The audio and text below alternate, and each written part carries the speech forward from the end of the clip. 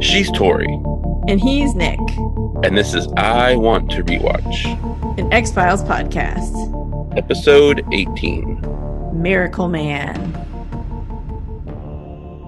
Okay, I have to say that every time we say Miracle Man, I keep wanting to do it like I'm singing Missionary Man from the Eurythmics. Oh. Don't mess with a Miracle Man, but it's not the right, not the right syllables either, so it totally messes it up. So, yeah, I think of a superhero or something like Miracle Man saving the city. Yeah. So, Miracle Man, episode 18. All right. This episode was written by Chris Carter and Howard Gordon, and it was directed by Michael Lang. Yeah, so apparently the writing team of Gonza and Gordon, so Alec Gonza and Howard Gordon, they wrote a lot of the episodes, and they're actually co-producing the episodes. But apparently they split up sometime around here. Huh. So why Chris Carter and Howard Gordon wrote this episode. And this is actually the first one that they wrote together after the split, although we do get another Gonza and Gordon episode in a couple weeks. So I'm not sure on the timing. And then they apparently get back together because they worked on stuff and they co-created Homeland in 2010. So yeah, I'm not sure what the timing is or why Alec Gonza left or anything. Huh. I don't have the juicy rumors. Ooh, yeah, I'd like to know that story. Anyway, Miracle Man was filmed in Vancouver and Langley, British Columbia. Its original air date was Friday, March 18th, 1994. And the previous episode, EBE, aired on February 18th, 1994. So there were 4 weeks in between the airing of EBE and Miracle Man. On February 25th, I guess Fox did a Fox movie special, and they showed Hot Shots from 8 to 10. And then on March 4th, they ran a rerun of Space. And March 11th, they did a repeat of Eve. So they did show X-Files 2 of those weeks. It was just repeats. And then they finally aired Miracle Man. Yeah, I wonder why the movie, because I know, Thanksgiving weekend, they did the Teenage Mutant Ninja Turtles movie instead of the X-Files. Right. I'm just wondering why February 18th would be we're going to show... Oh, not February 18th. It would have been February 25th. Yeah, I don't know. What made that special to do a Fox movie night? So anyway, this episode had a viewership of 11.6 million in the United States. Nice. So in this episode, the FBI wants Mulder and Scully to look into these mysterious deaths that are people who had gone to a faith healer, and then they basically die right after, and not of the thing that they wanted healed. So it's unclear what's killing them. And the healer is a young man who all but pretty much confesses to the murders. And he's like, I'm evil, lock me up, whatever. And Mulder suspects there's something else going on. Probably aliens. What else could it be? If Mulder suspects something, it's probably aliens, right? That's his MO. So. That is, he likes other paranormal stuff, but yeah. Yeah. So we are in Kenwood, Tennessee, and it is 1983. So 10 years ago, according to X-Files, much longer according to now. So 37 years, yeah. Anyway, there's a building on fire, and there's people gathering around to watch the flames, and the standard onlookers kind of thing. And there's a bunch of fire trucks, and there's rescue workers there, and they're running around. And an EMT is pushing a body on a gurney, and the fireman stops him, what are you doing? He's like, this man's dead. And he's like, well, there's a woman still alive over there, and she needs oxygen, so get to work. So he goes over, and then this guy holding a Bible, and he's with his kid. They walk over to that very same gurney and just unzip it, and the boy starts touching the body and praying on it, rise up and heal. And the same firefighter comes over. He's like, what are you guys doing here? You can't be doing that. And he's like, well, this man is, he's dead. And then the preacher, we assume he's a preacher, is like, well, if he's dead, then there's no harm. And so the kid keeps heal, heal, feel the power of the Lord, heal, heal. And then the dude who's in the body bag, who is barbecued, when you put barbecue sauce on some chicken and then char that sucker and it just turns black and crusty, that's his whole body, right? Right. His arm is just it reaches out and it clasps the little kid's hand and holds onto it, and the little kid kind of smiles. It's kind of weird. He's got that little kid creep going on that seems to happen with little kids, even if they're not trying to be creepy. But then X-Files, it's the theme song. Yes. Yep. Yeah. Yeah. So there is one thing in this scene that bothers me because like we actually like we're seeing it like and it's supposed to be Tennessee, right? And so there's actually a lot of there's a lot of black people in like the crowd and everything. I was like, oh, cool. They actually like tried to make it look kind of like the South, right? And then the EMT is also black and he's pushing the gurney. The firefighter is white and he's like, hey, you go do your job, and makes the black guy leave. But then like the white guy with his white kid shows up and he's just like, oh yeah, you can totally touch this dead body. I don't care. It's like, Yeah, it's a little awkward just to have like, the only black person be yelled at by a white guy. It's like, yeah, kind of like, oh man, like you were doing good. I was like, yay. And then I was like, oh, no. But I get like, okay, if there's someone who's alive that needs help, like leave the gurney, it'll wait. Like that's fine. But yeah, no, I get it. So then we see a VHS tape, and you can tell because it's all like grainy and it has little lines running through it. People who didn't have to live with VHS tapes don't know the pain, but yeah, it is a little jarring because you don't get like the TV frame. Like the whole thing you see is just that footage, and so you don't see that it's on a television at first. No, so it's a little jarring to like suddenly see like, whoa, what happened to the visual quality here? Yeah. I don't know. I immediately was like, oh, that's a VHS tape. And you see this preacher and he's like running through a tent and people are clapping and cheering and they're all excited. And he's wearing white and he has like this purple tie. It's actually kind of a cool look, but he works the crowd and like, he's like, yes, welcome. Like, and he's like, doing the preacher thing, which I can't do. And there's this woman lying on the table. And then it kind of cuts out and you see that it's like a VHS tape playing and Scully stops the tape.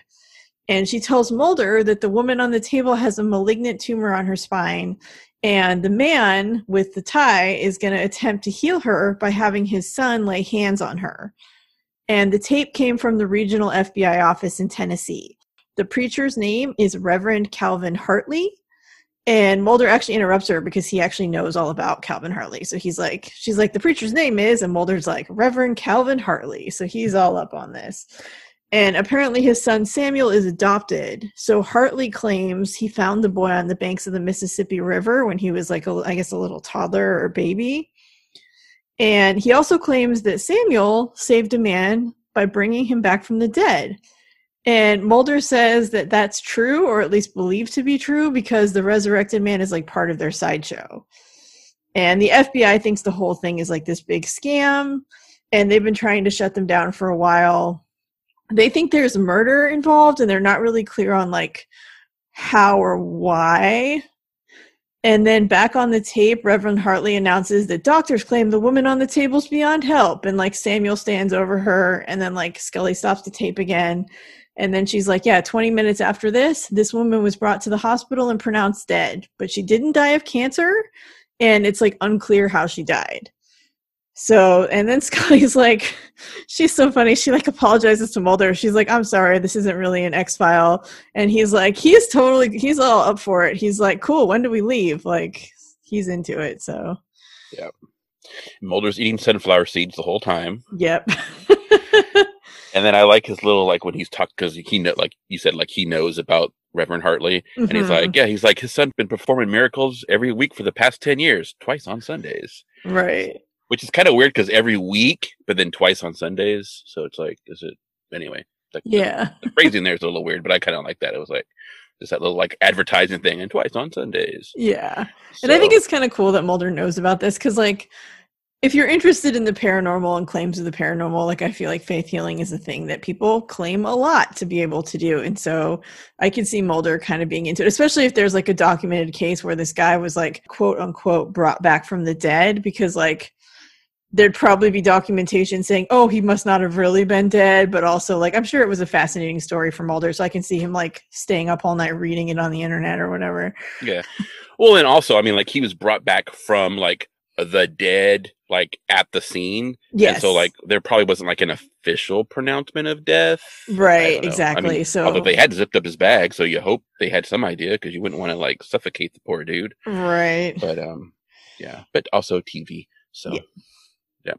So we are at Miracle Ministry in Kenwood, Tennessee. And again, we're going to assume now that it's modern day, right? Because we've already established that Mulder and Scully are talking about stuff. So Scully and Mulder arrive at a giant tent where the Reverend Hartland ministers, and there's a big like marquee and everything, and there's like merchandise booths sat outside, and people are wearing like hats and t-shirts, and I don't know if there were stuffed animals, but there was basically like a lot of merchandise. Yeah.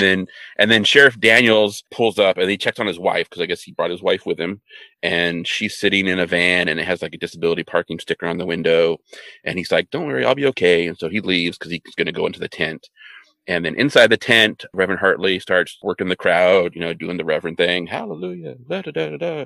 But then he says that Samuel, like, he's very sad because he's like calling out people like, "You came from Florida and you came from so-and-so," and all this stuff. And he's like, "So I'm very, very sorry to say that Samuel can't be here today. But in 2 short days, Samuel will be back. So do not fear."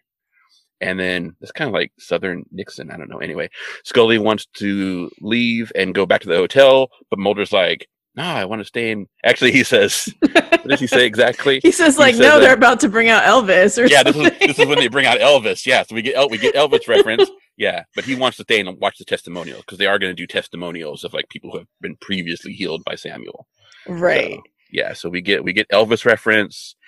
And then, like, on that marquee, there's this underneath it. It says, "Come as you are, leave as you always wanted to be." It's like, wow, okay, yeah.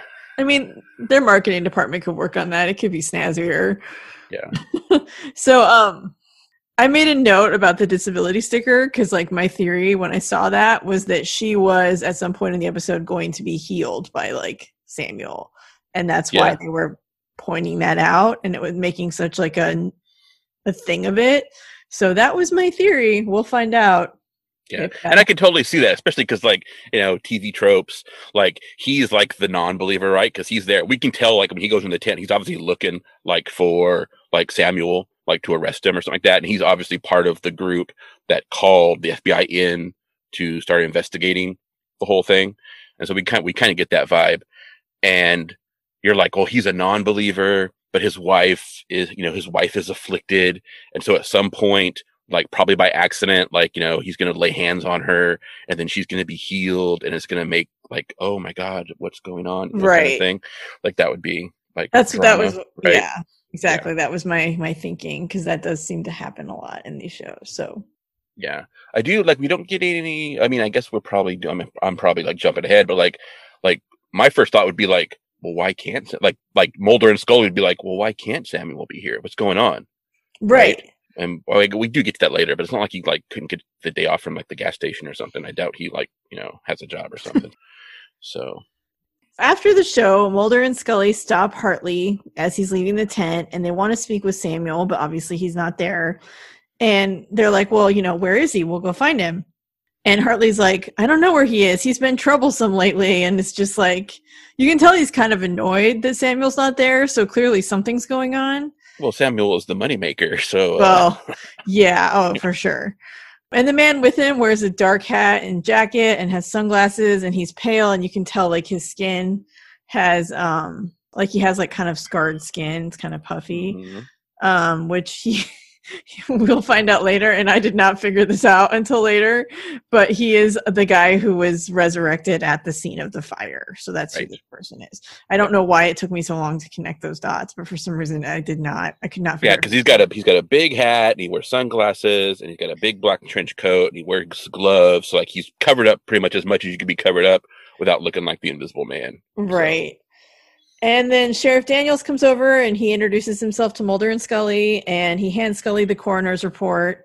And Daniels is not a fan of Hartley. He says ever since the boy joined the act, Hartley has a Cadillac for every day of the week. So clearly like he's making bank on this, and the sheriff thinks it's some kind of like money-making scheme.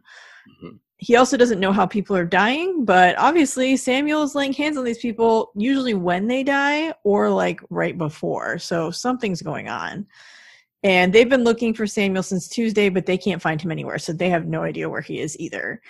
And they've never done autopsies on most of the dead because the ministry has been like paying people off to like not request autopsies of their loved ones. And a lot of these people are like, I would assume terminally ill. So I would assume like maybe their loved ones are just like, well, we don't need, the death isn't suspicious enough for Yeah, them. I don't know that they're paying them off, but they're like saying like, it's like sacrilege to do it. Yeah, And then a lot of the people are like, they're obviously like, drinking the Kool-Aid. They're into it. They're contributing money to the ministry. And so they're believing whatever is said, that like, oh, you shouldn't do that because like you don't want to desecrate their bodies before they go and God looks upon them. So that kind of thing. Yeah. So Scully's like, well, let's dig up the bodies. Like, yay, exhumations! Woo! I mean, hopefully, like no coffin's gonna be like rolling down hills like the last time they were on exhumation. But and then we do kind of get sort of an explanation about what's going on with Samuel. Like he actually is missing. He's not like they're just not it's like hiding him to keep him from the police or something. Right? Yeah, we don't know. No one knows where he is. Yeah. So then we get a shot of like a backhoe is like starting to digging out to get to that 6 feet level so we can get the coffins out. The sheriff is there, and Scully and Mulder are there, and a couple of deputies and everything, right? So they're building, and it turns out they're doing this at night for some reason. They've got like spotlights set up, and then like from out of the mists and the fog, we see a bunch of Hartley supporters start to come in with like candles, and they're led by Leonard Vance. He's the man who was raised from the dead, wears the black trench coat and hat and sunglasses, wearing the sunglasses at night. Corey Hart. Anyway, so they're like, Scully's like, we're federal government and they've been ordered that we do postmortems on these bodies. And Vance is like, the dead families don't want them dug up and we're going to hold a vigil and protest and all the, again, with like the desecrating bodies in the eyes of God and da da da. And so what I don't get here is they kind of just like, okay, well, if you're going to watch us, I guess we can't do this. And then they get a call and the sheriff says that Samuel's car was found downtown. And so the Scully's like, well, we can't do anything here anyway. So they all leave. And I'm like, you could, I feel like a hypocrite saying this because, ACAB and whatever, but like you could arrest them. Like they're just watching. You could still do your job. You could still like do justice. You don't have to like just stop because people are there. And I think part of why they were doing it at night is probably to avoid this. Like they didn't want these people to know they were doing it. And they found out anyway and came storming over. And so, I don't know. They've already got the backhoe though. I feel like at that point you're halfway there. Yeah. And it's like, oh, they showed up. Like, well, I guess we can't do this, even though we're assuming like, you've got like a court order and all this kind of stuff. You've got backing. You're not doing it at night because like we don't want anyone to know because we're not supposed to do it. Like, it's legal, so why? No, I would say they were doing it at night to hopefully avoid a protest, but yeah, right, it didn't work. But then they just like, oh well, guess we can't do it. We'll leave. Like, all right. But I have to like nice culty visuals here. Like there's just enough fog. It's not like overdone. Like I'm very impressed with it. Good cinematography on this one. So good job, director. Yeah, Michael Lang. Michael Lang. So Daniels, Mulder, and Scully end up in a bar near where Samuel's car was found. And Samuel's there. He looks really beat up. And he's like, hey, can I finish my beer before you arrest me? Like, I don't know. Daniels thinks that, like, there's no question this kid is guilty. Like, the only question is how he's been killing these people.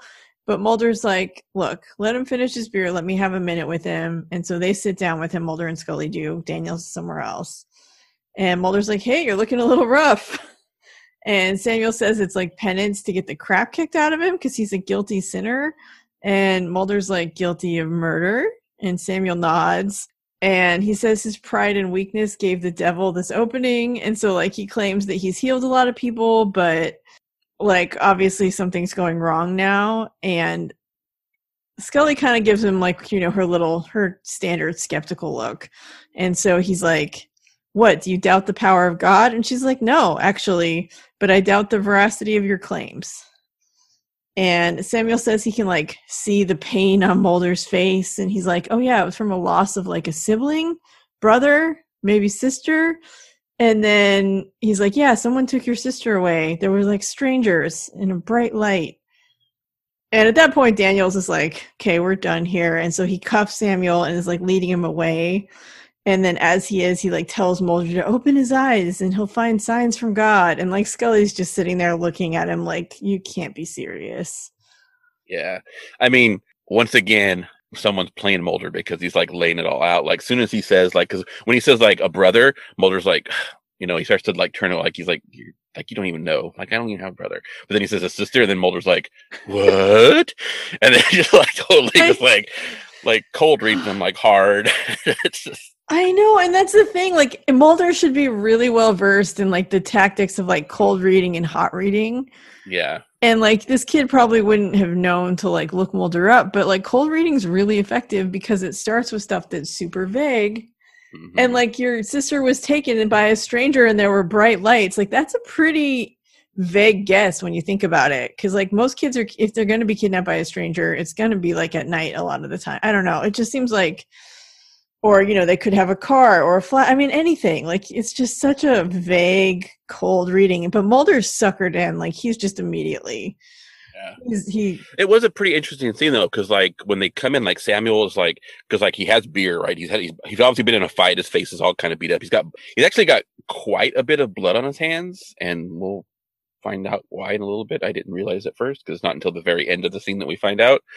But I was like, wow, that's a lot of like really red blood on your hands, dude. Like take a cue from the Fog crew on like special effects. But anyway, but he's like, so he's got beer and he's beat up. He's obviously been like in a bar fight and he's smoking a cigarette, but he keeps like stopping to like look at the cigarette. Like you're thinking like, this is probably the first time the dude's had like alcohol and like cigarettes. Cause he's very like experiential, like just like trying to get like, everything he can out of it. Just like he keeps stopping to look at it and just like, and then he'll take it, and so it's very interesting.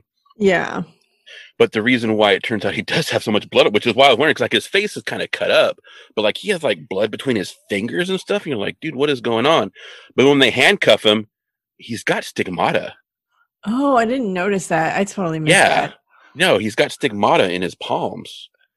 And I'm like, whoa, whoa, whoa, whoa, whoa, whoa. Okay. And like that's never mentioned. Like in all the rest of the scenes in the episode, his palms are bandaged, but like no one ever mentions the fact that he has stigmata. Wow. Yeah. That's a good detail. Yeah. And yet no one, like, it's not mentioned at all. It's kind of weird. But so then we're at Kenwood County Courthouse and we're at Samuel's arraignment hearing. And Samuel's lawyer is requesting that he be released without bail. And then Samuel like jumps up and says, that's not a good idea. If the judge lets him go, like he's going to have like deaths on his head and all this kind of stuff. And then like, he tells him to sit down. This is not like a revival. This is a courtroom. And then the prosecutor says like, we don't want to like impose on the county. Like we don't think he's like a flight risk. There's no really need to have him like in jail, but we do need to, follow the law. And so we request like the minimum, which is $100,000 bail. And so the judge says, okay, boom, boom, hammers down. And then like there's bugs and there's like grasshoppers like start jumping around and landing on people. And then people start freaking out. The judge is flipping out. He's like jumping up and like shaking grasshoppers off his gown. And people are like, and there's like just grasshoppers everywhere. And they're like all over all the tables, like just grasshoppers everywhere. And Samuel stands up and he's like, the Lord has testified against me, because like, plague of locusts, grasshoppers, whatever. And then like everyone starts fleeing the courthouse. And I guess Sheriff Daniels wasn't in the courtroom, but he's standing like in the hallway and he's watching all the people like run by. And then Reverend Hartley and Vance like stop and kind of give him a look. And then they go past and leave. So yeah, good times. Yeah. So a couple of name things. I have some detailed information because we know that's my job, right? So we're in Kenwood, Tennessee, and this is the Kenwood County Courthouse. And it's not uncommon for like towns and counties to have the same name. Right. Although like Kenwood, Tennessee, it actually doesn't exist. If you search for Kenwood, Tennessee, it redirects to Clarksville, Tennessee for some reason. And I'm not sure why, but that's in Montgomery County. And Clarksville is the county seat of Montgomery County. And there is a Kenwood High School in Clarksville, but I'm not sure. Like, there's actually like an actual like redirect page from Kenwood, Tennessee, that says like redirected from Kenwood, Tennessee, and takes you to Clarksville. Huh. I don't know if that's an X-Files related thing. Like a lot of people punch in Kenwood, Tennessee because X-Files or what, but there's or something maybe going the on. name changed or something. Well, that's what I thought. But when you read the history of the town, it's always been Clarksville since its founding, like in the late 1700s. Oh, weird. Yeah. So. Yeah, I don't know. I don't know where the Kenwood, like I said, there's a Kenwood High School, but that's like pretty much the only thing. There's no Kenwood County, no Kenwood Town that I could find. But yeah, I mean, 10 minutes on the internet. Maybe there is. I have no idea. So, and then the judge's name is Hamish Purdy. And so I was like that name was interesting to me. So I looked it up and I came across a little mystery because there is a Hamish Purdy who works in the entertainment industry. Huh. And his career started in 1992. And so you're like, oh, he's someone who works on the X-Files, right? He never worked on the X-Files. Weird. He did, however, work on Millennium in 1996. And then he got an Oscar nomination for The Revenant in 2016. So most of his big career stuff has been happening in the 2000s, late 2000s. But he's worked as in the art department and as a set decorator. But he did not work on the X-Files, but he did work on Millennium 2 or 3 years later after this episode. Is it coincidence, or did it was someone's he was a friend of someone, because he actually is from Vancouver. He went to school in Vancouver, did all his film school stuff in Vancouver. Yeah, maybe he knew somebody, and so he was just their friend or something, and so they named the character after their friend. Maybe, but their friend was. It was just kind of. I was like, that's an interesting name, and then for him to actually have worked on Millennium, which does lend that thing of he's a friend of someone who works on the show, right? And then later he got a job working on Millennium.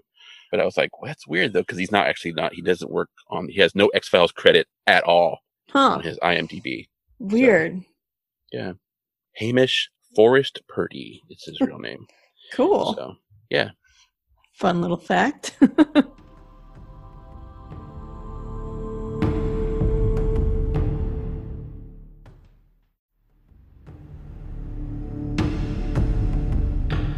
So Scully's examining a grasshopper, and Mulder's reading about the plague of locusts from the Bible. And she's got her magnifying glass again too from last episode. She likes it. And Scully says 2,000 grasshoppers don't constitute a plague. That's a lot of grasshoppers, though, Scully. I'm sorry. 2,000. I mean, there were a lot in that courtroom. It was pretty gross. And I like grasshoppers, but that was I wonder a lot exactly of bugs. what quantity does constitute a plague, just because if 2,000 doesn't constitute a plague, what quantity does. But yeah. So then Scully, because she knows Mulder pretty well at this point, and so she's like, does this have something to do with what Samuel said about your sister? And he doesn't really answer, but he hands her a stack of files, and they're the records of patients who went to Samuel after conventional medicine failed them. So people, and these are people he healed, so they went into remission from cancer, or their conditions reversed themselves in other ways that conventional medicine would say is pretty rare. And Mulder's conventional medicine treats the body, but he thinks there's an electromagnetic field that maybe can be manipulated to heal or something like that. That's just one of his theories, I guess. And someone knocks on the door, and it's Leonard Vance, who I was calling Sunglasses in my notes because I still didn't know who he was. So it's Sunglasses. It's Sunglasses. Hey, if I can call the other guy Ramstein from last episode, you can call Leonard Vance Sunglasses. That is totally cool. Yeah, and he's like, hey, if you guys aren't too busy, Reverend Hartley would love to see you, basically. So yeah, Mulder, he's such an easy mark sometimes. He is. I know. It's you just mention his sister and he's all in, which I get it, but sometimes I just want to shake him and be like, buddy, you know all this. You know better. And he was hardcore. He was street preacher reading that Bible, pacing back and forth in the hotel room while Scully was looking at the grasshopper and trying to talk to him. He was total Bible and verse. Da da da da da da da. It was pretty intense, I thought. Yeah. So they're at Hartley's. Well, I guess it's he's got a big desk, but it's at his mansion because obviously been doing pretty well with Samuel, right, for the last 10 years. So he's got his home office. Yeah, so he's got a nice mansion. They pull up, and so he's there at his big desk. That you would think would be like the CEO office, sort of, is what it looks like, basically. And he actually asked Mulder and Scully for help. That's why he wanted to see them, because he believes that Samuel was innocent. And Mulder says, well, that's not going to fly with the jury, just you thinking he's innocent. And Hartley is well, people fear Samuel's power and want to destroy him. And he says that Daniel has been after him since he first started 10 years ago, which correlates to Daniel's talking about he remembers Hartley from, back when he was just a street preacher collecting dollars. So he mentions that Daniel's wife suffers from painful arthritis and that he's her hand, what's the phrase he uses? Her hands are crippled bitter root or something, a bitter root, they're just all worked or something. There was some kind of plant reference he used, something about roots or something, I forget. Yeah. But he refuses to let his wife, for Samuel to get near her so that Samuel can heal her. But given the death, Scully's like, well, you can't really blame him for not wanting your son to touch his wife. And he's like, he doesn't know why those people have been dying, but he implores them to come to the tent tonight to see how it works. And that, because Samuel is going to be there tonight. So it's apparently been 2 days. Right. And that way they can see what's going on. And while they're talking in the window behind Reverend Hartley, Mulder sees a little girl in a red dress. And he gets up and runs out of the room. And Scully's like, what, Mulder, what are you doing? And so we can guess that this is probably supposed to be Sam that he saw. And so he's out looking. He's like, where's the girl? Where's the girl? And there's a guy out there waxing the car, washing the car or something. One of Hartley's many Cadillacs that he has. And he's like, there's been no little girl here. I don't know what you're talking about. And then Mulder looks up and Samuel is looking at him from the window, smoking a cigarette in the house. Dad not probably gonna be happy about that. And then I don't know if it's supposed to be a coincidence or not, but Samuel was also wearing a red shirt. Yeah. As well. So it is kind of funny that both their names are Sam. I thought that was funny that it's Samuel. I did not even think of that. It's okay. That's kind of weird. Yeah, because it's Samantha, but I always just say Sam. Yeah. So, yeah. Yeah, Mulder, Samantha wouldn't even be a little girl anymore, though. No, she wouldn't. She'd be in her 30s or late 20s or something. She would basically be Scully's age. Yeah. So it's just, anyway, and I get maybe he's like, oh, it's a sign of some kind or something, but still, it's just, Mulder. So they go to the tent, and this is obviously the evening, and people are filing in, and Leonard Vance is there to help greet people as they come in, and there's this woman in a wheelchair. And she kind of stops at the entrance and he's like, oh yeah, he bends down. He's like, you can have a front seat. And she's smiles or whatever. And then we cut to the back of the tent where Hartley gets ready and Samuel's there. And he's like, I can't go out there. I can't go out there. And Hartley's like, God is just testing your faith. You need to be faithful. And, you can do this. And so Hartley convinces him that he should go out there and demonstrate his power.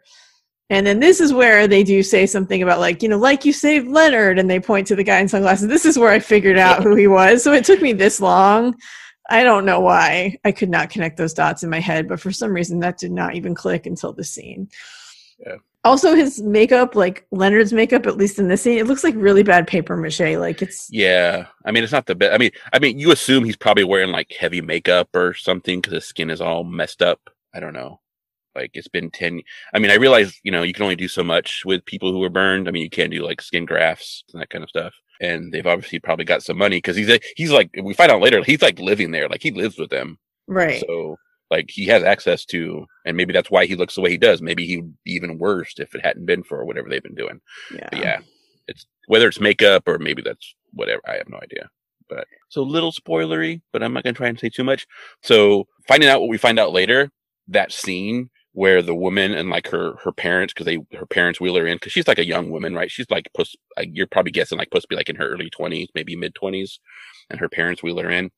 That scene with him greeting them and then guaranteeing that she gets to sit in the front, that's harsh. Yeah, that's creepy. It's gonna be, yeah.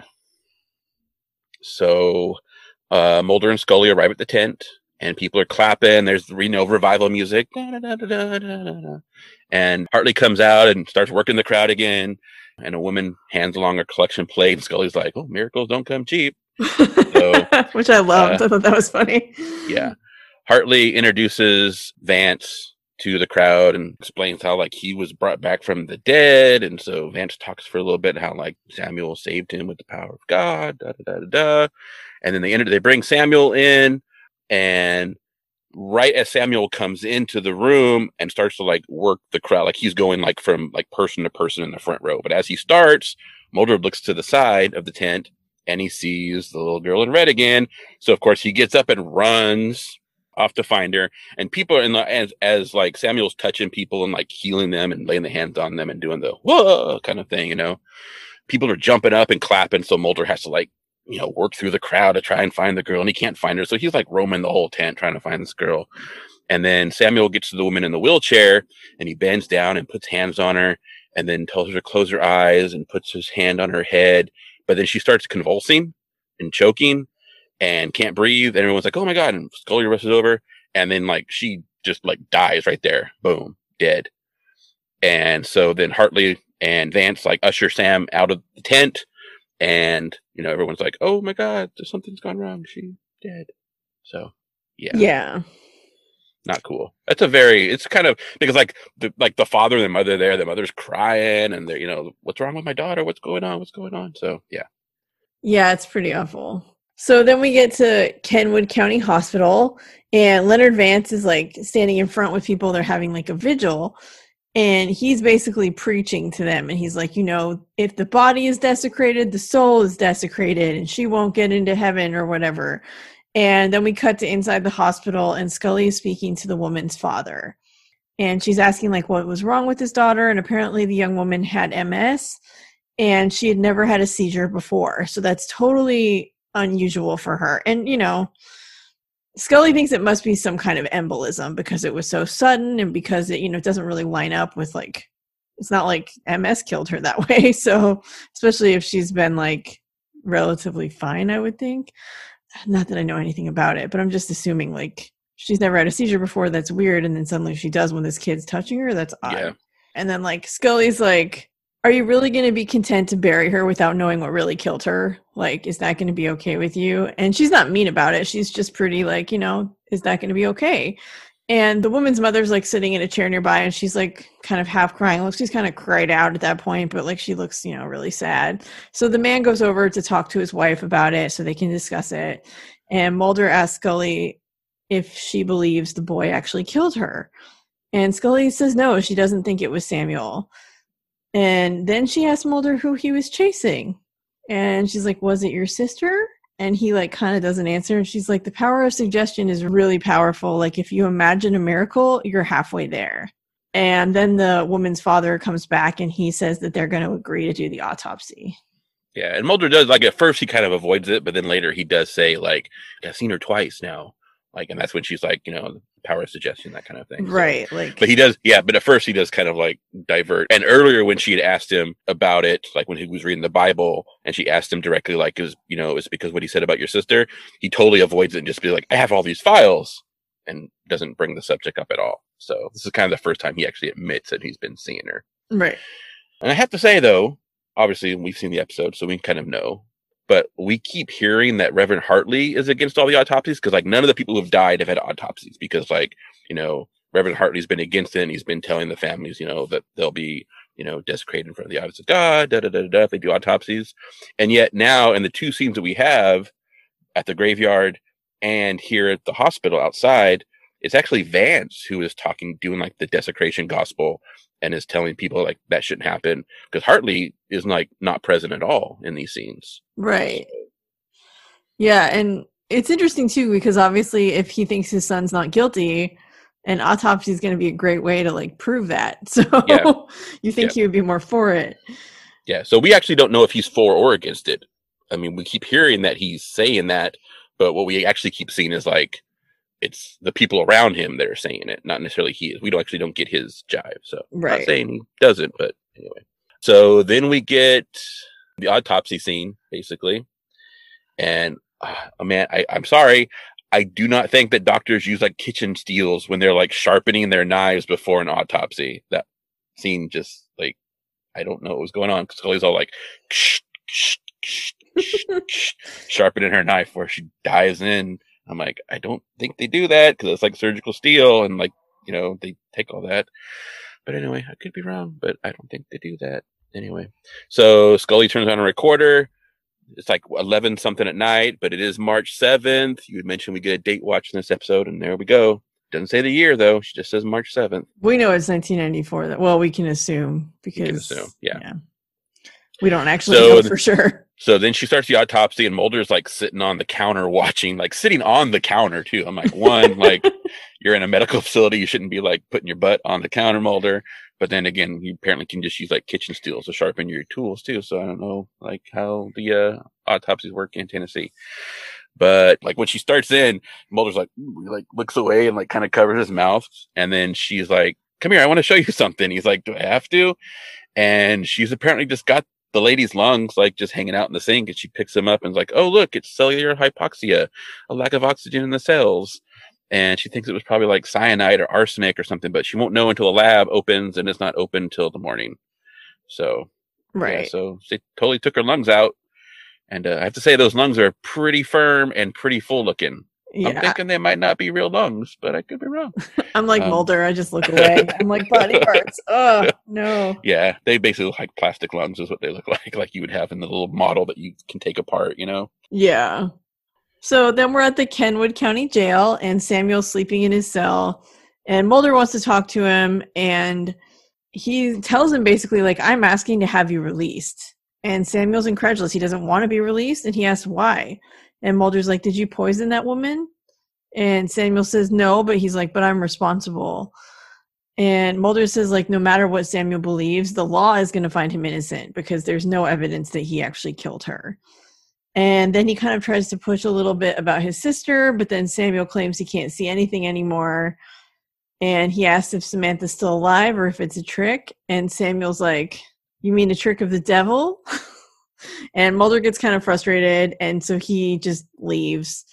And Sheriff Daniels is outside, and he's like, hey, you should release this kid. Like, he's not guilty. And Daniels, like, still doesn't believe that. He thinks Samuel's still super guilty.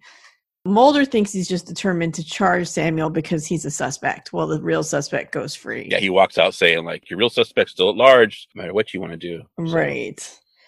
And then we see one of the guards at the jail. He kind of lets in two men. So, like, Sheriff Daniels is gone, and this guard lets these two guys into Samuel's cell. And he locks them in, and the men just, like, start wailing on Samuel. Like, they just beat the crap out of him. And the guard is just, like, standing there. And there's a guy in the cell across the hall. And, like, the guard looks over, and the guy across the hall is kind of, like, watching what's going on. And he's like, what are you looking at? And the guy just, like, turns away. He's like, and, yeah. Yeah, and this guard or deputy, we're not sure if he's a guard or deputy, what his job is. But he was actually with Daniels when Mulder walked out. Right. The two of them were standing at the door when Mulder left. So same person. So, and they actually like imagery wise, we see like from behind him, like he's being punched, right? He's like up against the bars, so his back is to the bars, and the dudes are just like wailing on his face. And then we get another cut that's just shadow, and the shadow shows that like he is actually like strung up on, like they tied his wrist to the bars and are beating him. So it's kind of a little bit of like Christ imagery, a little bit. Okay. So we get some of that going on. Apparently it's not supposed to be, because the director says apparently they even went more over the top with the like religious imagery in the episode and some stuff, and the network told him to pull it out. And he actually references this scene and says like the crucifixion motif they used where his arms were up in the air while he was being beaten. The network told them they had to take it out, and so they did, but yet it's in the scene. Maybe so they just cut through it so quick that like no one caught it. Maybe, yeah, I don't know. Or maybe it was restored now. I have no idea. That would be strange also. So, but we cut. So we're at Sheriff Daniels' house, and there's a guard who comes to the door. Not a guard, like probably a deputy. I said guard because they were in a prison, but yeah. That's fine. I need to think my own thoughts and not just read your notes. So a deputy arrives and tells him there's been an incident at the jail. And the sheriff's like, what incident would that be, deputy? And his wife is like, hi, Dennis. Like, that's apparently his name is Dennis. And he's like, the preacher boy's dead. And so they're like, oh. So Scully and Mulder show up at the jail and ask Daniels what happened. And they're like wheeling like the body out. And he's like, well, apparently he picked a fight with two guys that we picked up for a DUI. And they beat him up pretty bad, gave him some head injuries. And apparently he died before the medics could arrive. And then Reverend Hartley shows up. And he accuses Daniels of having Samuel's death on his head. He's like, how long are you going to hide behind this badge? And of course, Vance is there too, like trying to like not very well, like hold the Reverend back kind of stuff as he approaches the sheriff. And Scully goes up to Reverend Hartley and says like, she's sorry for his loss. And Mulder's staring at the jail, and Scully walks over and looks at him. And he's just kind of looking up at the jail. And she's like, oh, you've got that look on your face. And he's like, what look?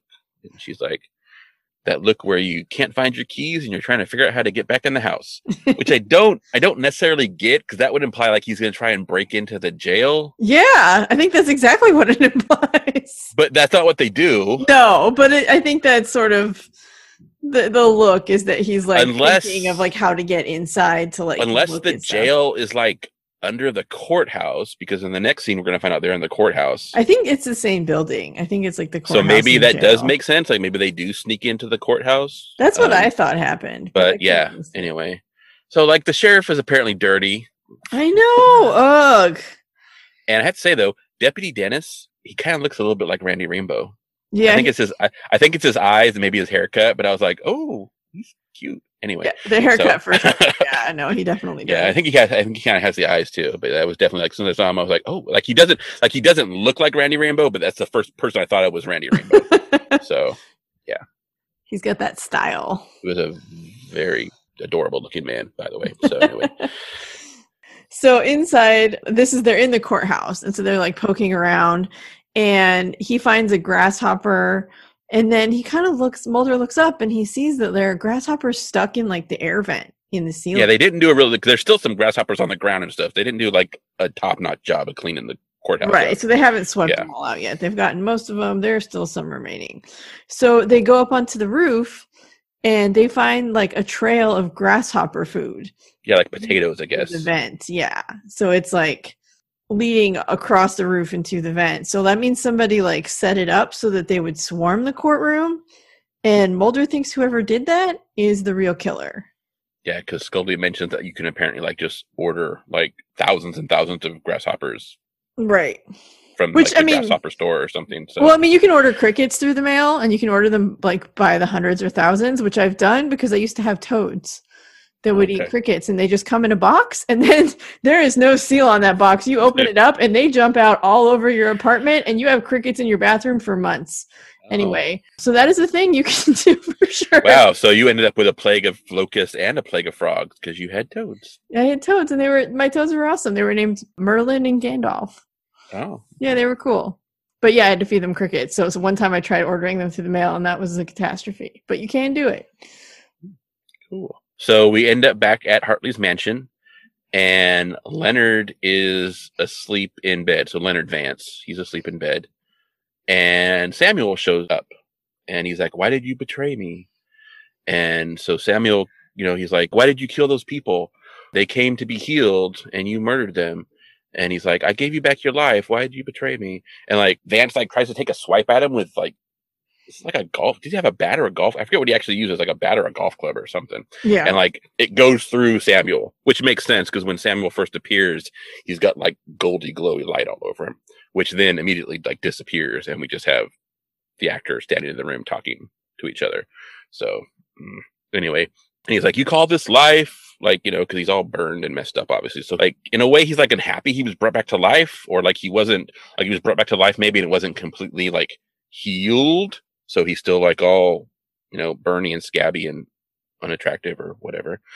And then Mulder and Scully arrive with Sheriff Daniels, and they're like, Hartley answers the door, and he's like, what are you doing here? And he's like, we're here to arrest Leonard Vance. And so they run up, because Scully is like, well, we traced an order of grasshoppers and cyanide to Leonard Vance, and so that's why we're going to arrest him. So we get the little answer to the question. And they run upstairs, and Leonard Vance is in his bed, and he's like, oh, and he's like saying like, Samuel was here, and he forgave me, and I'm a bad person. And they find out like he drank the cyanide. Scully's like, oh, we don't know how much he took. And then he says Samuel appeared, forgave him, and then he's dead. So yeah, so this is where this episode totally went off the rails for me, because like, okay, I can kind of see Vance being behind it because that would make sense. He touched the woman in the wheelchair first. So if he gave her some kind of cyanide, it would take a while to take effect. And then when Samuel touched her. Got a secret spy ring with a little needle in it or something. Or I mean, you can just, I think if it's enough, you might even be able to just put it on her skin, or maybe he gave her some wafer. Gave her something to drink. Or who knows? Yeah. Yeah. So, but like, his motives make zero sense. So number one, it's super gross. Like the whole, like, I'm having to live in a disabled life, so it's not worth it. Like, that's disgusting. But even if he's miserable and he wishes he wasn't brought back to life or whatever, it makes zero sense to kill these people. None of them have 90-degree burns. They're all coming to Samuel asking to be healed because that is what they want. They are not being healed against their will. And he's not out there raising the dead. He's not like hanging around like burn down houses and like trying to resurrect like charred corpses or anything, or even like resurrect dead people. He's not doing that anymore as far as we know. He's just healing people who come to him for help. So like this whole I'm killing these innocent people who come to you because they want their tumor healed, like it doesn't make any freaking sense. Like it's so ridiculous. Yeah, it's like, why? I mean, you can't assume why people do stuff like that, right? But it's like, okay, so like your revenge on Samuel for bringing you back to what you consider like a living hell, like, I'd be better off dead kind of action, is that you're going to kill a bunch of innocent people to get back at him. Like, that makes no sense. Why wouldn't you just like take advantage of your situation and like kill Samuel? Like maybe slowly poison him or something, right? Or, I mean, not to, endorse it, but like if your life is so miserable, why don't you just, if you wish you were dead, right? I mean, so... I mean, I definitely don't advocate that, but if you're going to kill other people instead, I feel like, it's just, then there, you don't need to do that. It's just so, I was like, I mean, I could get it. Like, I didn't ask to be brought back to life kind of thing. Sure. Like, and there can be resentment there, but like, if you're trying to get back, you've been with this, it's been 10 years. He just started the murders, like what, a couple of years ago, probably. Like it's been recent. Yeah. So it took him a while to think about it. I mean, and like there are other ways that you could discredit him or like get back at him without killing people. Anyway, I was like, and he's been living pretty good on the back end of that. For like 10 years. So it's like, the motivation's a little weird. It's a little wonky. Get that. Yeah. There's also, I mean, it does bring in to, I mean, and again, this is not something he wished for, but it does kind of go into that whole, like, I don't know if there's like a whole genre, but like that trope of like, be careful what you wish for. You get all those stories about people who like, make wishes with genies, and like how you phrase the wish, it turns out it ends up being like detrimental to you, or like wishing for immortality. But like you said, I want to live forever. And in your mind, you're thinking like, I'm going to be young and youthful my whole life, but it's like, you get to live forever, but then you still age. And so like, you're 200 years old and you're just like a decrepit mess. And so, but again, he didn't wish for it, but still, like, that's not a reason to go around killing people. No, especially innocent people. Yeah. Yes. Although I will say his eyes, and especially like his eyelids and his lashes, are in pretty good condition for someone who was essentially charbroiled 10 years earlier. Especially considering like the rest of his skin is pretty messed up. And we find out like his hair is a wig, right? Because he's bald. Right. So he's got eyelashes, and you assume his eyes would have been like nasty. I mean, you almost would assume like maybe he would have been blind just because he got burned so bad, right? And like your eyelids aren't that much protection for your eyes. And so like why was he was wearing dark glasses all the time, because his eyes are a nasty mess and doesn't want to gross people out. But his eyes actually look fine. He has lashes, he has lids. His eyes are, they're not all opaque or anything. So whatever. TV. So, but yeah, Scully, suddenly you can't tell how much poison someone's had. That was kind of a funny little callback. There's actually a lot of callbacks to this, because I immediately kept, every time Mulder sees Sam, I'm like, it's Eve, because she's wearing a red dress. I mean, not the exact red dress they had, like, but I was like, oh, it's a little girl same age and she's in red. So anyway, yeah. So then we get the narration of Scully doing her field journal. She's typing away, and they're still in their hotel room. So she's in her hotel room. Mulder's in his hotel room. And she's like, instead of trying to stop or kill Samuel, he decided to kill his believers. She's typing. So basically everything we already know, which I'm not sure why we needed this narration, because like she's not wrapping up anything we don't already know. Right. We already know what's going on. So this one seems a little weird. Usually she's like doing like, is it still considered exposition if it's at the end? I don't know. Yeah, she's doing like a voiceover that kind of wraps stuff up usually. Yeah, but usually it's stuff like she's wrapping up stuff that we haven't seen or like details we haven't gotten. Whereas this, like, we already know all this stuff that she's saying. Right. So this one seems a little weird. He killed their believers to stop them from coming, to ruin them, which is a really convoluted plan that doesn't make any sense anyway. Exactly. And then after Samuel's death, he kills himself because apparently Samuel came back from the dead to like haunt him or whatever. And she concludes that there were no miracles in Kenwood, Tennessee. We also get, because we're getting like cuts between like she's typing her thing and like Mulder's packing his stuff because they're getting ready to leave.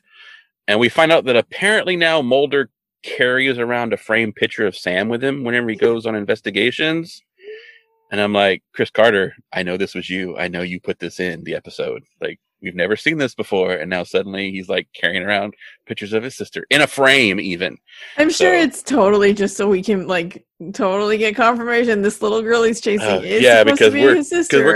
we're complete idiots, and we need like Scully to tell us all the stuff we already know, and then for us to like make the link of, oh yes, Mulder is really attached to his sister. I mean, yeah, a frame photo, that's going a little far. Especially because this is the first time we've seen it, and they've gone on lots of Maybe like investigations. a wallet photo, you know? Yeah, and he has talked about Sam before, right? There's been issues with Sam in previous Oh yeah, episodes. she's a huge part of his motivation. Yeah, like with Conduit, and I think there was another episode where she came up too. But yeah, but this is the first time we see like the frame photo of her like on his little bedside in his hotel room that he like picks up and looks at lovingly as he puts it in his suitcase. I'm like, oh my god. All right.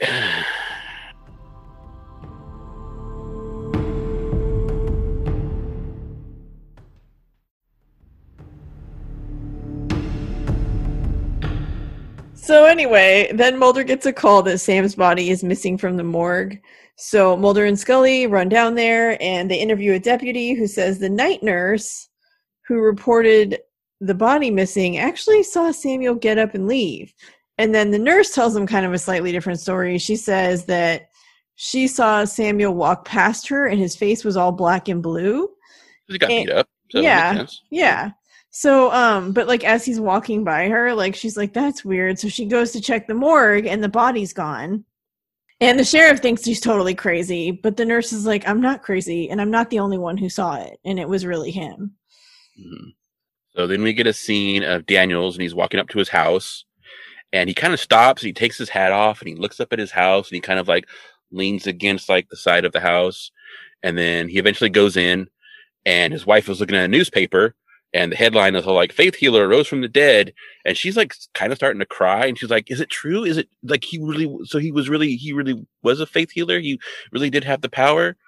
And then like the sheriff doesn't know what to say. And she's like looking at her hands. Her hands are all like gnarled and stuff. And then someone knocks at the door and it's Dennis, cute Dennis. And he's like, Sheriff, the DA wants to talk to you about what happened with Samuel's death. And so we find out that apparently the wife wanted to go see Samuel, but he never let her.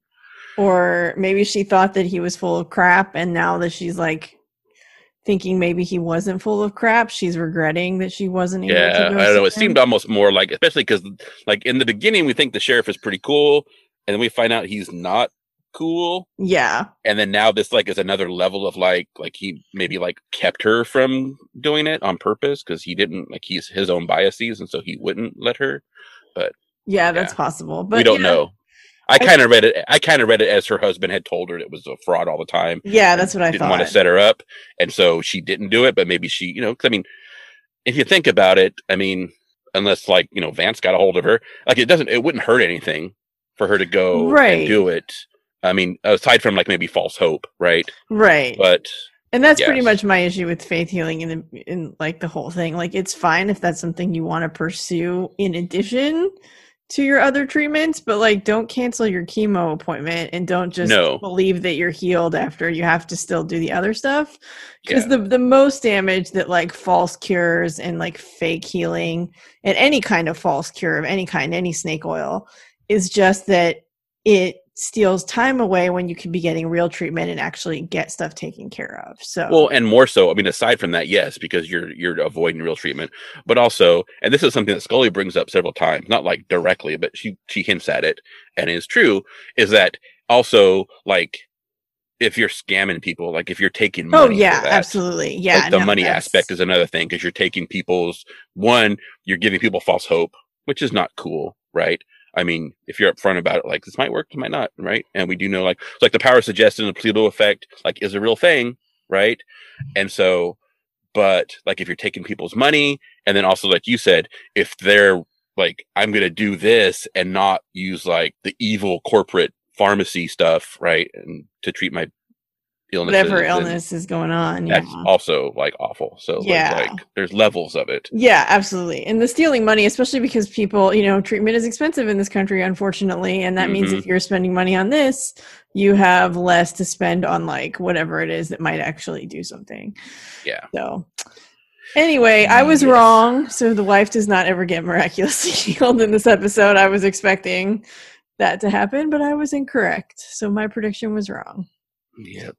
And then we see Mulder and Scully. They're walking around the tent, like outside the tent, and it's being cleared out. People are like pulling stuff out, and they're pulling out these posters that say Samuel Heals, and they have Samuel's face on them and some other stuff. And Mulder's like, Hartley's going to keep preaching. Like, people are looking hard for miracles. And then he sees his sister in a reflection, and he turns around, and of course, she's not actually there. So then they get in their rental car, and they drive away. Yep. And in this one, she looks like she's crying. Yeah.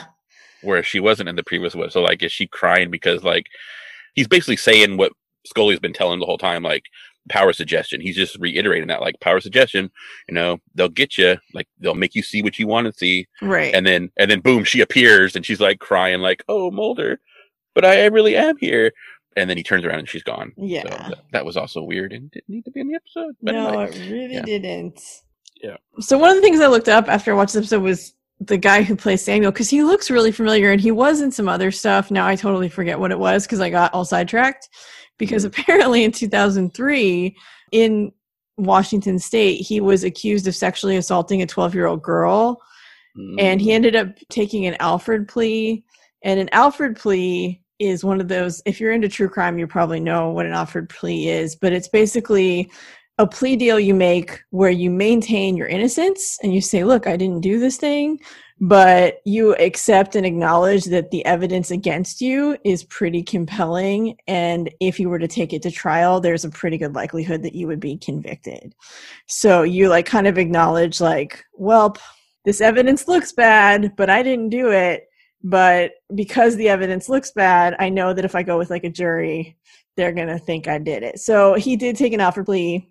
And he spent like 4 months in prison. He did do some stuff after that because he was in some stuff up until about 2006.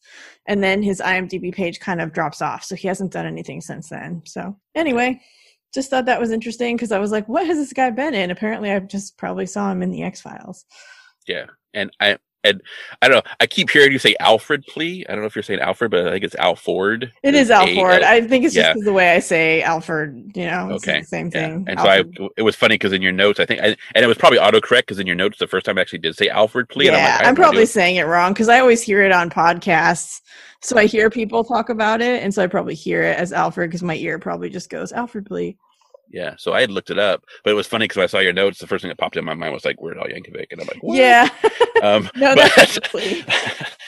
Yeah, which is interesting because like this is set up, like the Alfred plea is set up so that like you're like, I'm innocent, but I realize no matter what happens, I'm going to be convicted. Yeah. And so I will take a lesser penalty. Yeah, by basically confessing to it, even though I am not admitting guilt. So basically, it's like saying you're guilty without technically admitting guilt. And not all states do it. And apparently, it's called the Kennedy plea in West Virginia. Yeah. But it's interesting because in this case, right in the episode, he actually believes, like Mulder has that speech with him, like he believes he's guilty. But then Mulder's like, but a court's going to find you innocent. Right. So it's actually a total flip of what happens in real life.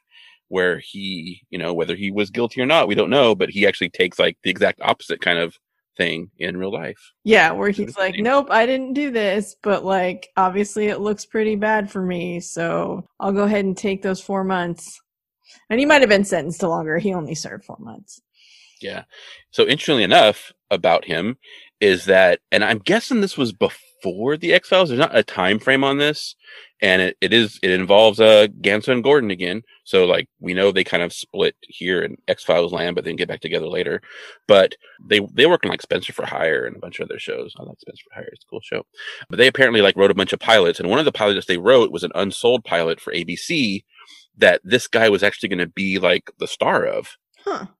And so the thing that I read, it says they specifically called him for this episode for Miracle Man. So they actually like sought him out to be in this episode. So I don't know how much like Ganso was involved in this or like the use of they, like when did this occur? Like we don't know. We know there's going to be another Ganso and Gordon episode later. And so like timing on this, but apparently they actually requested him for this episode. Okay. And then interestingly enough, the pilot they wrote that he was going to star in is actually the pilot that drew Chris Carter's attention to them and led them to being hired as part of the writing team for the X-Files. Yeah, that's interesting. I wonder. Yeah, Well, a so lot of times, like I don't work in TV. I just am a huge TV fan. But one of the things I know is that like you do end up writing a lot of pilots and also hopefully filming pilots that just don't get yeah. picked up. So that's like you at least have those scripts to pass around and say, "Look, I wrote this cool thing, even if it didn't get made." Yeah, so we got a double link to X-Files here because like they specifically called him out to be in this episode Right. because they'd worked with him. I'm guessing because they'd worked with him previously on that pilot that didn't get sold, but then also that particular pilot was what drew Chris Carter's attention to hiring Ganson Gordon. Yeah.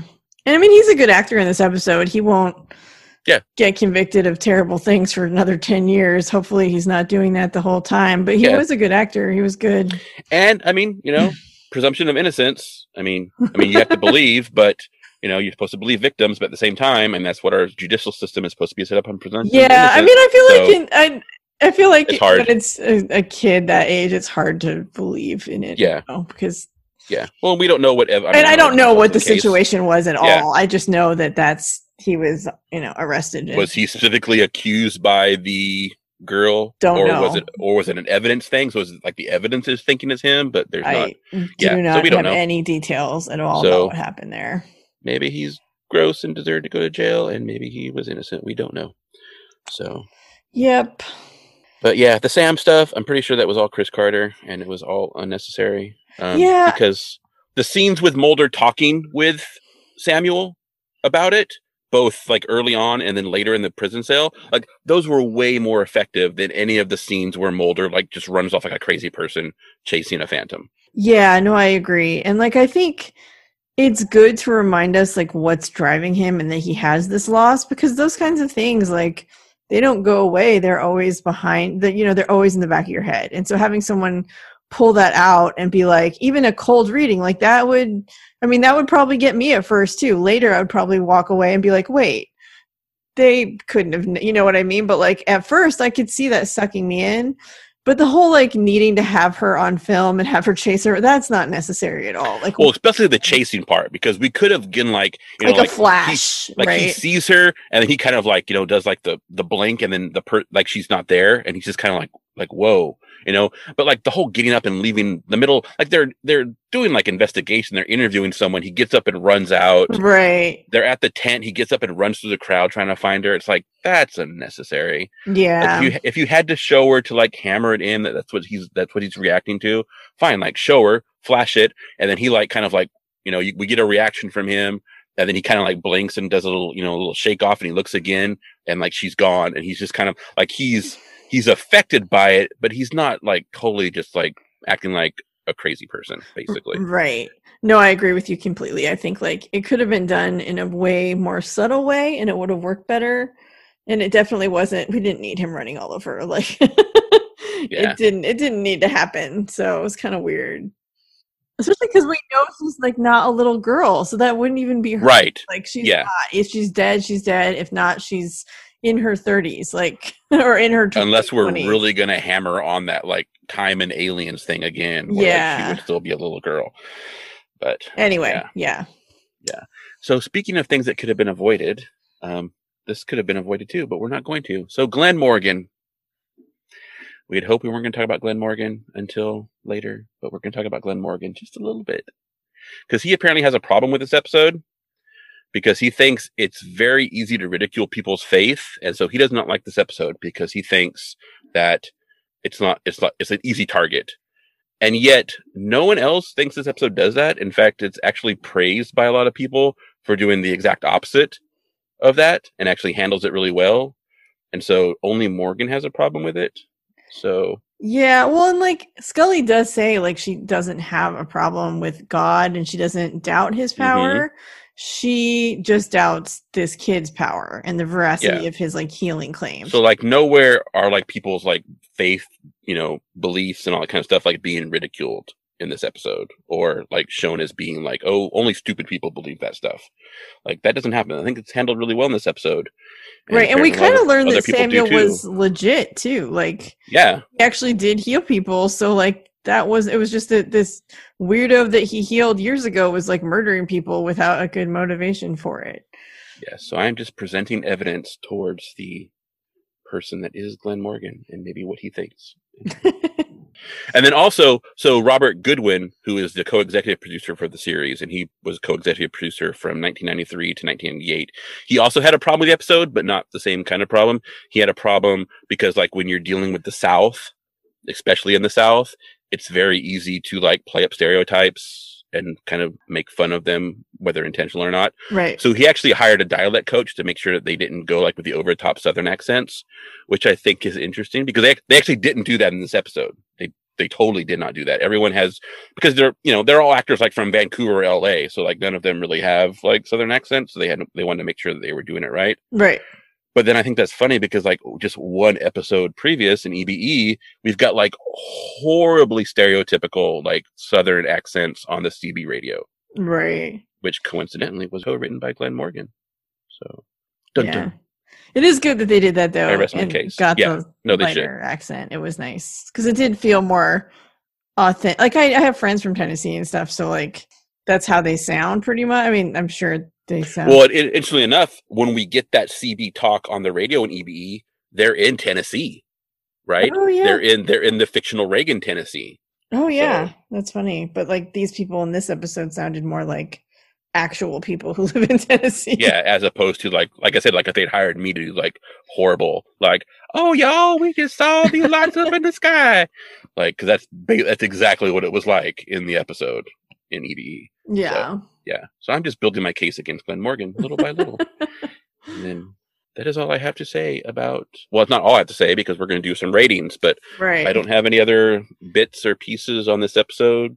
I don't have any more damning stuff about Glenn Morgan besides my own prejudices and beliefs. So I will leave those. I will wait to present evidence only. So Yeah. I don't know how to rate this episode because like it was okay. It was fine.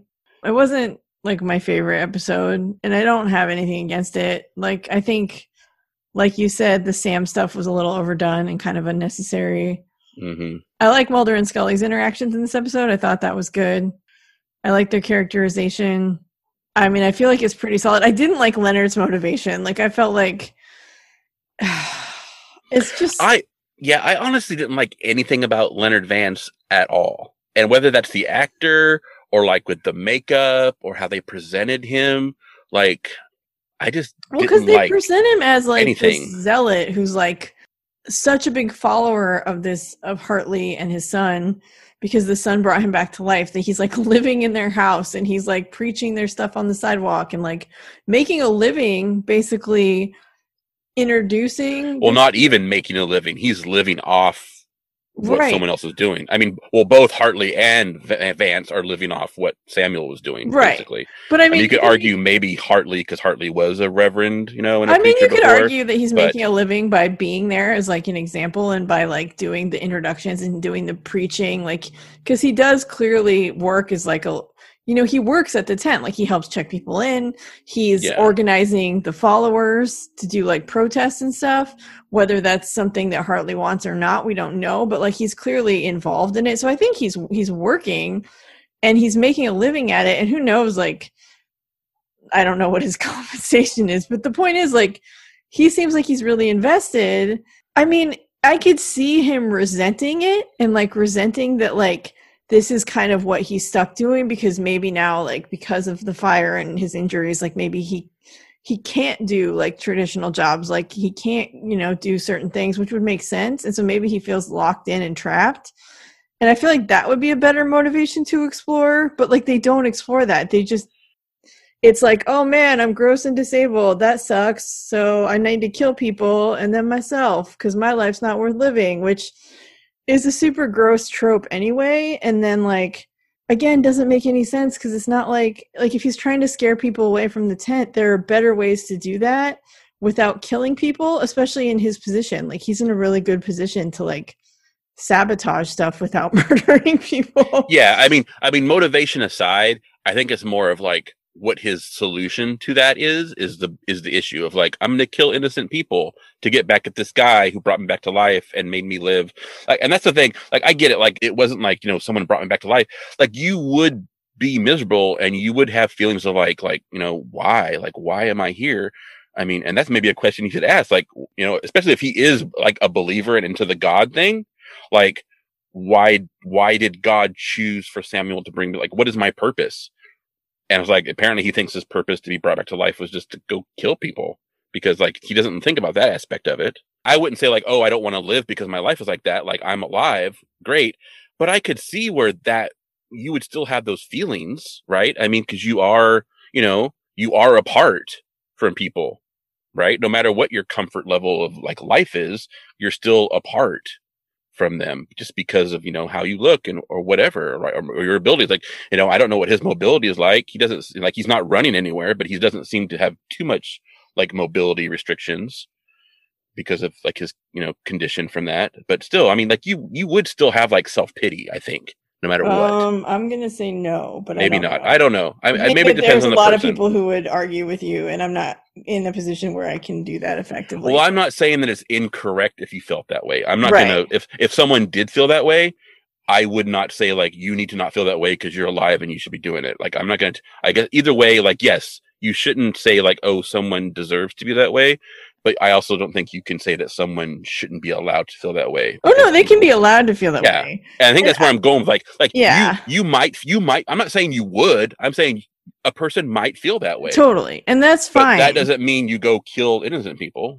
Well, yeah. And I think that's the thing. Like, well, and the problem is like, it's just like with the stuff we talked about in a previous episode, like, it's just that because disability is generally portrayed as something that is gross and your life isn't worth living, that just feeds into that like narrative, which so it just makes it a really problematic trope. Yes, it doesn't mean that it's not a story that can happen. Yeah.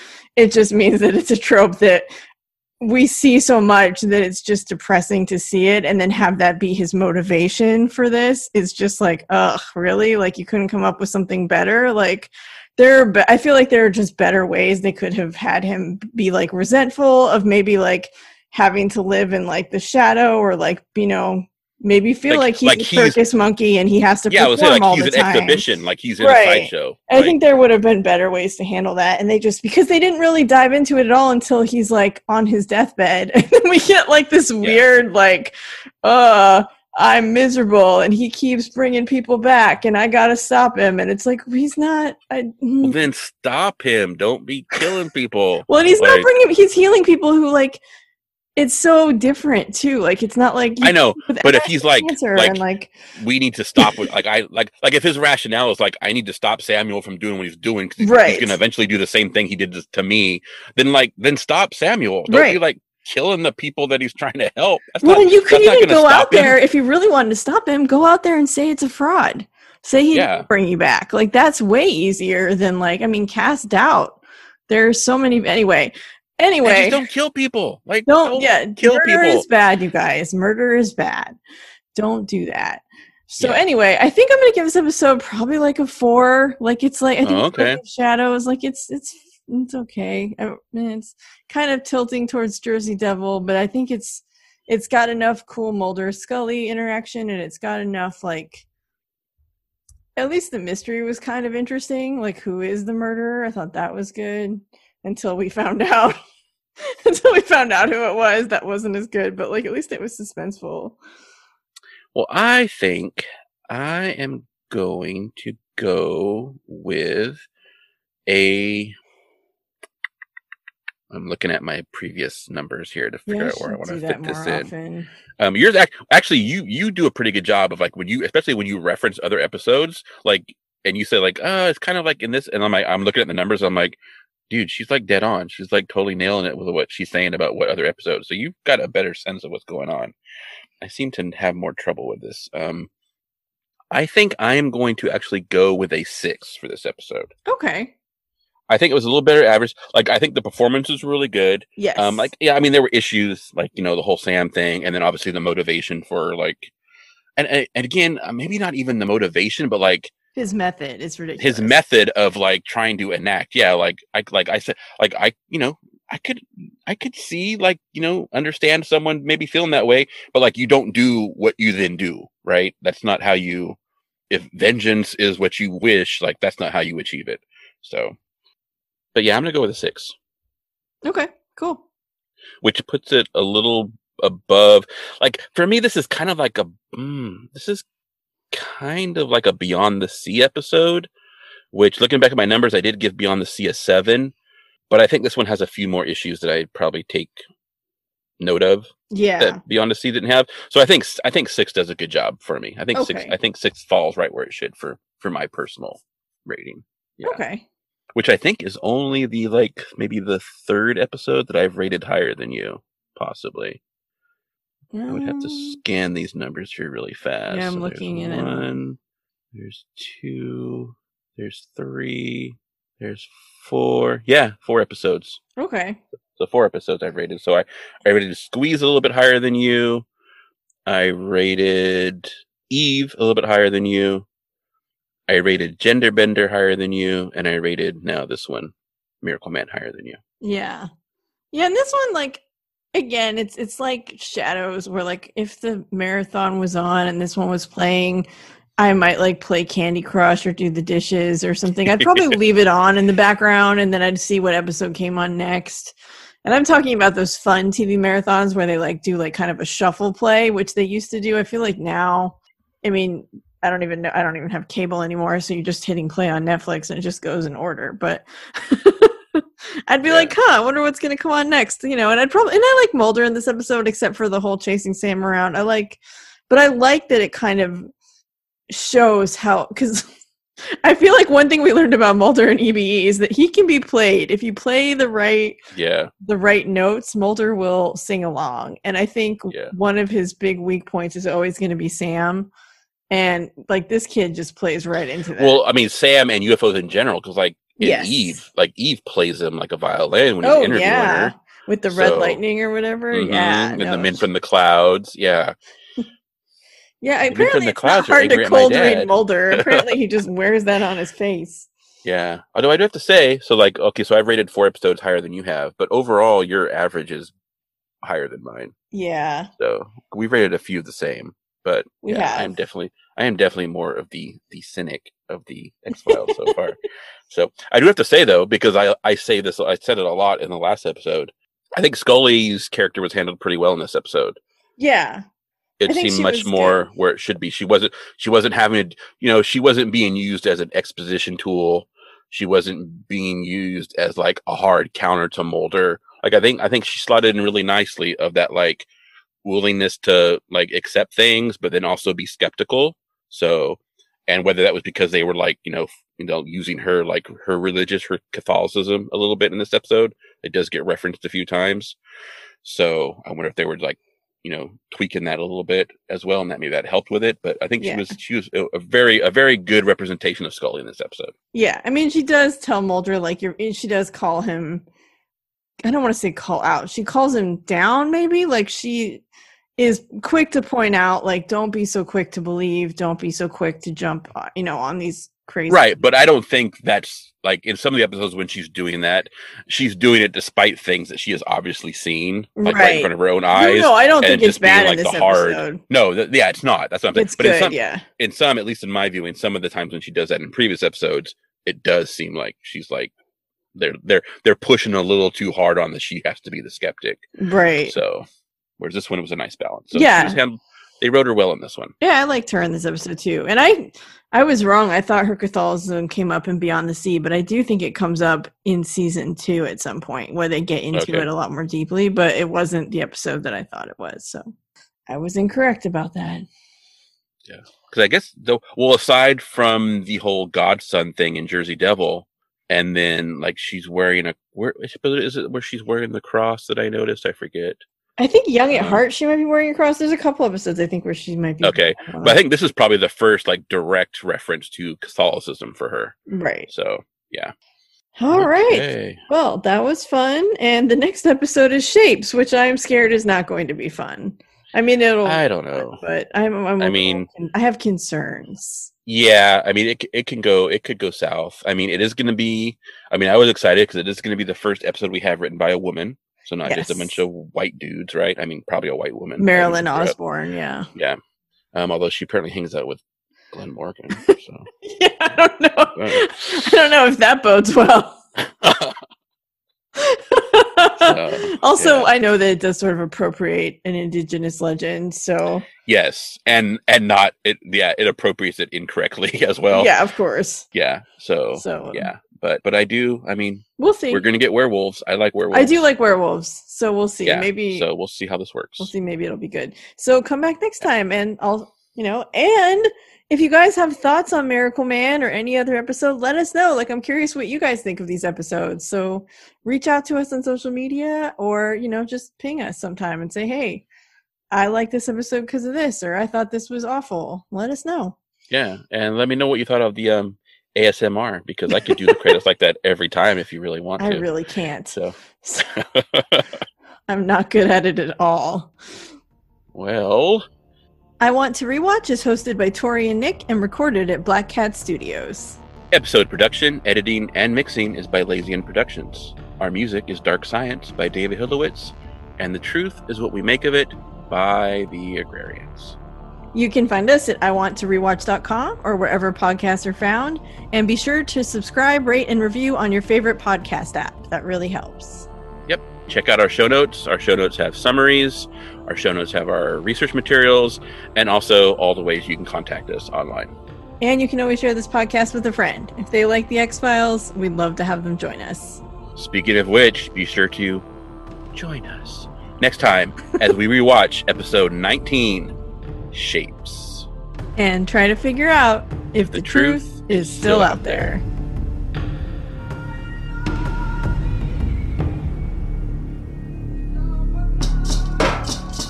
The truth is what we make of it.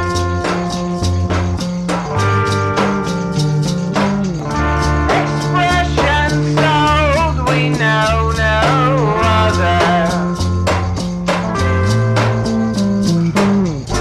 Collapse, surprise, new secrets found. Unwind, divine, a serpent crown.